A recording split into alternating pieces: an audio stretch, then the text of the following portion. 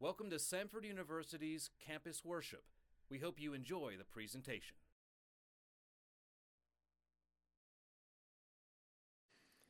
Our scripture passage this morning is found in Proverbs 31, beginning with verse 10. Proverbs 31 says this: "A wife of noble character who can find? She is worth far more than rubies. Her husband has full confidence in her and lacks nothing of value. She brings him good and not harm all the days of her life. She selects wool and flax and works with eager hands. She is like the merchant ships bringing her food from afar. She gets up while it is still dark. She provides food for her family and portions for her servant girls. She considers a field and buys it. Out of her earnings, she plants a vineyard. She sets about her work vigorously. Her arms are strong for the task. She sees that her trading is profitable, and her lamp does not go out at night. In her hand, she holds the distaff and grasps the spindle with her fingers. She opens her arms to the poor and extends her hands to the needy. When it snows, she has no fear for her household, for all of them are clothed in scarlet. She makes covering for her bed. She is clothed in fine linen and purple. Her husband is respected at the city gate, where he takes his seat among the elders of the land. She makes linen garments and sells them and supplies the merchants with sashes. She is clothed with strength and dignity. She can laugh at the days to come. She speaks with wisdom, and faithful instruction is on her tongue. She watches over the affairs of her household and does not eat the bread of idleness. Her children arise and call her blessed. Her husband also, and he praises her. Many women do noble things, but you surpass them all. Charm is deceptive, and beauty is fleeting, but a woman who fears the Lord is to be praised. Give her the reward she has earned, and let her works bring her praise at the city gate." And this is how the book of Proverbs ends. We've come to our end of this study this semester because we do not have campus worship Thursday or next week because of Thanksgiving. And when we come back from Thanksgiving, we start the Christmas season. So we're ending our study of Proverbs this morning with this chapter, with these verses about the wife of noble character. I will admit to you that originally I'd asked a woman to speak on this passage, and she had to back out. And so I am taking her place. But before you accuse me of misogyny or sexism, let me calm your nerves and begin by telling you that I think that one of the things that we have to say about this passage from the very beginning is that it is not a checklist. I have to say, I grew up, being told this is the kind of person you should find to marry, and, we would date, and we would sort of go down the list. Well, does she do this, and does she do that, and is she this, and is she that? I've known women who've said, I need to be this kind of a person so that I meet someone and I can live up to this kind of Proverbs 31 standard. And I don't think that's the right way to read this passage. I think that something else is going on here in this passage. For one thing, if you were to read this passage in Hebrew, you would be able to notice that this passage is an acrostic. An acrostic means that each line of the poem, so to speak, begins with a subsequent letter of the Hebrew alphabet. And acrostics are often used in the Old Testament to illustrate completeness. So there's this notion of perfection or completeness that tells us something about wisdom, because the book of Proverbs is about wisdom. Wisdom with our decisions, wisdom with our words, wisdom with how we use power, wisdom in our relationships, wisdom in how we organize our priorities, wisdom in how we relate to God and to each other. This is a passage first and foremost about wisdom more so than women. Now let me read to you. I just made a list of all the things that this person is in Proverbs 31. She is a merchant, a manager, a manufacturer, an upholsterer, a designer, a seamstress, a chef, a caregiver, a realtor, an investor, a farmer, a botanist, a teacher.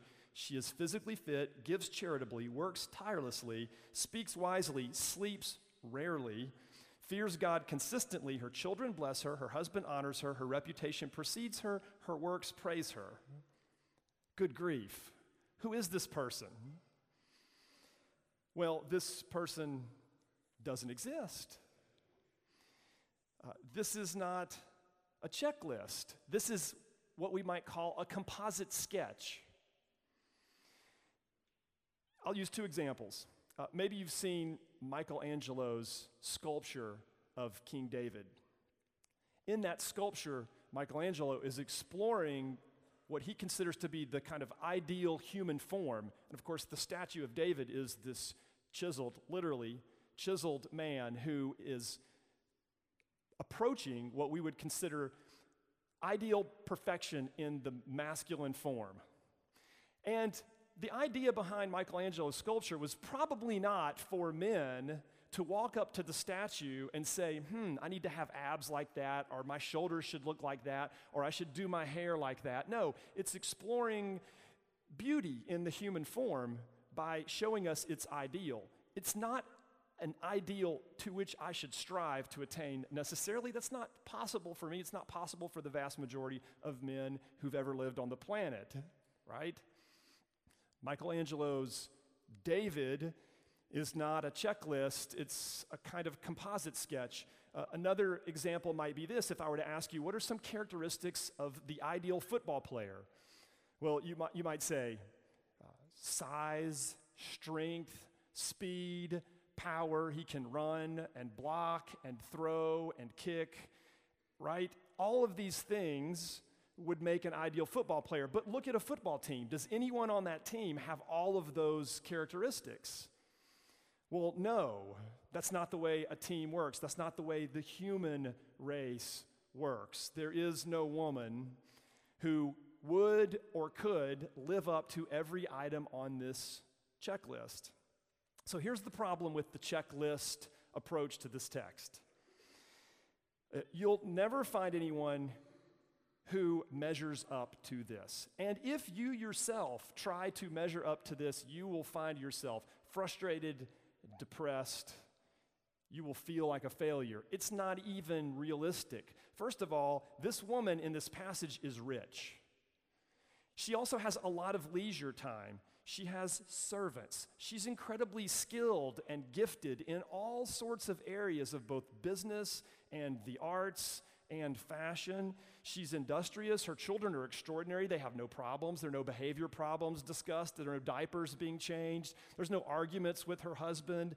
Like, this composite sketch is not really delving into the sort of dirt of everyday life. It's a flyover. This is what noble character looks like in the ideal. The second problem with this kind of checklist is that if you found someone, men, who was like this, women, if you could somehow attain to this, well, guess what? You're going to get old. And when you get old, this will no longer be feasible. This will no longer be possible to wake up early and to do all these kinds of things and conduct this sorts of business and to be that industrious. And look, we're going to get older and tireder and physically more depleted. So does that mean that wisdom diminishes with age? Or that noble character declines as you get older? No. And third, the problem with the checklist approach is that, men, if you found a woman like this, why would she be with you? I mean, you ain't all that, right? And even if you were, somehow could be, you're going to change and get older as she changes and gets older. I'll tell you. So my wife and I have been married for 25 years. And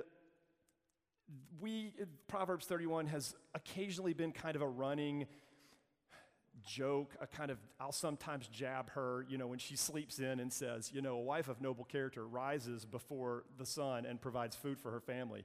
And she'll usually roll over and say, get up and fix the kids' breakfast.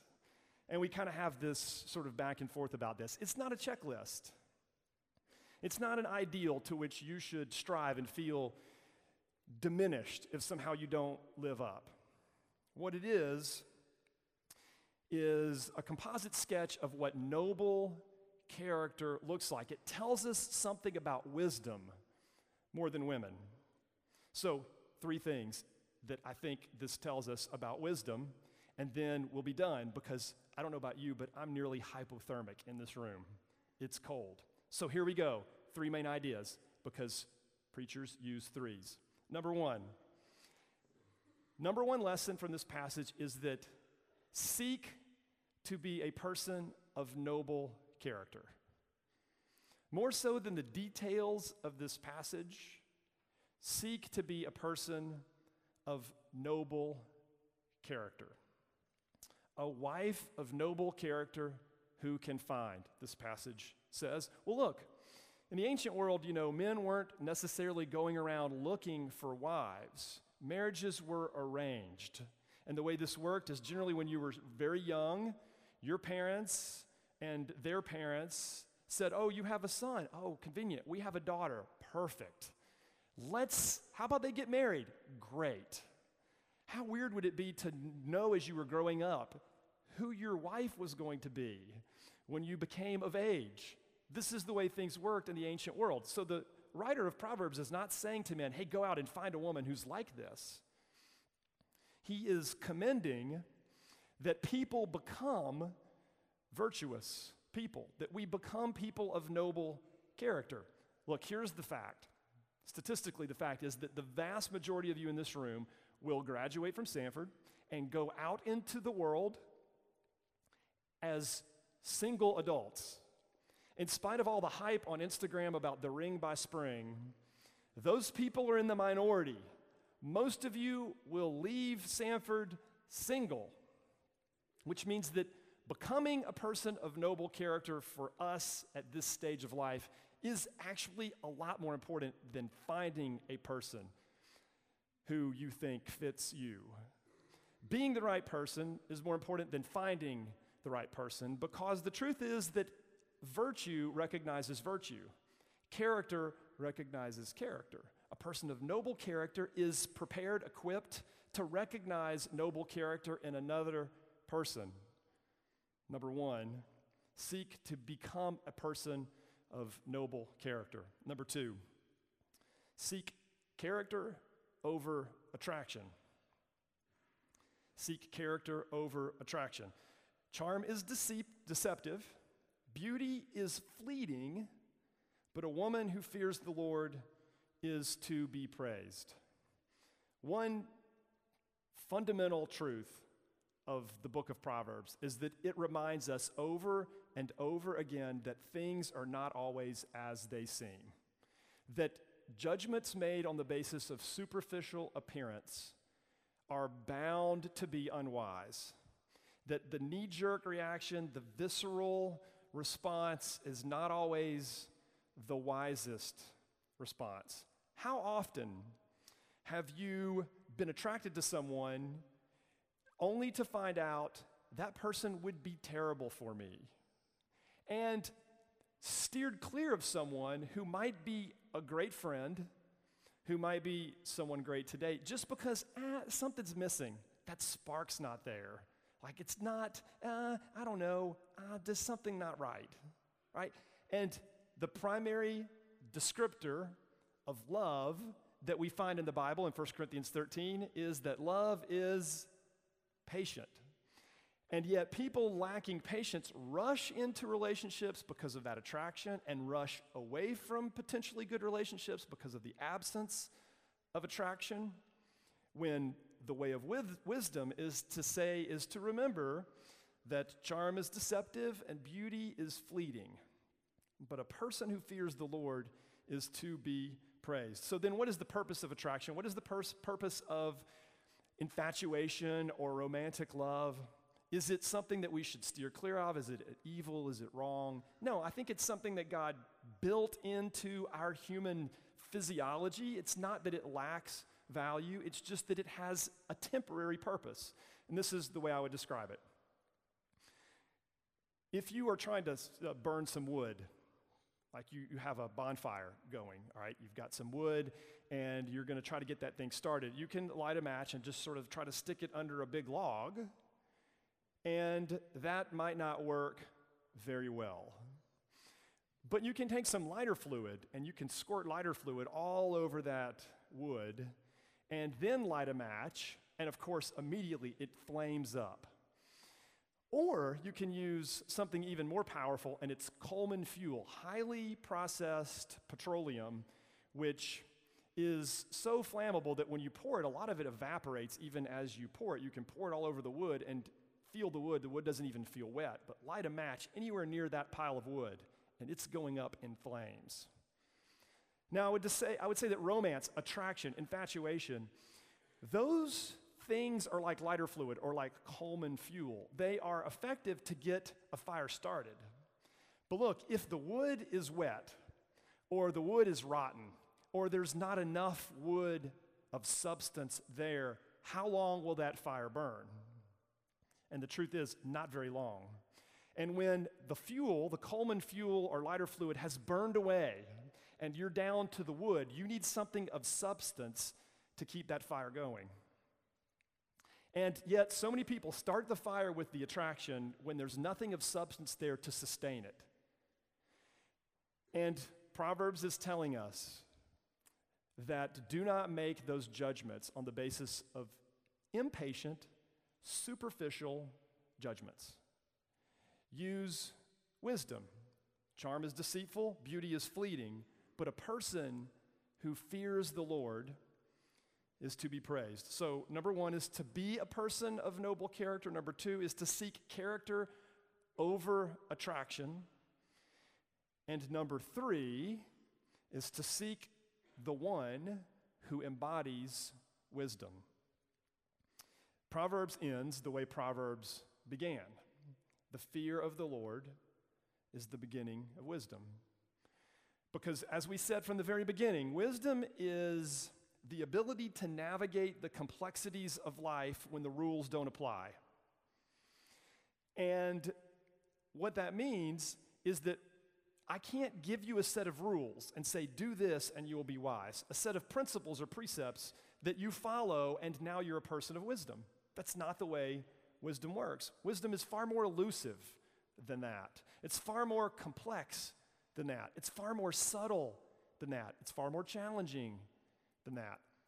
Time and time again, the book of Proverbs returns us to this notion that the fear of the Lord is the beginning of wisdom, which means fundamentally, wisdom consists in a relationship with the Lord.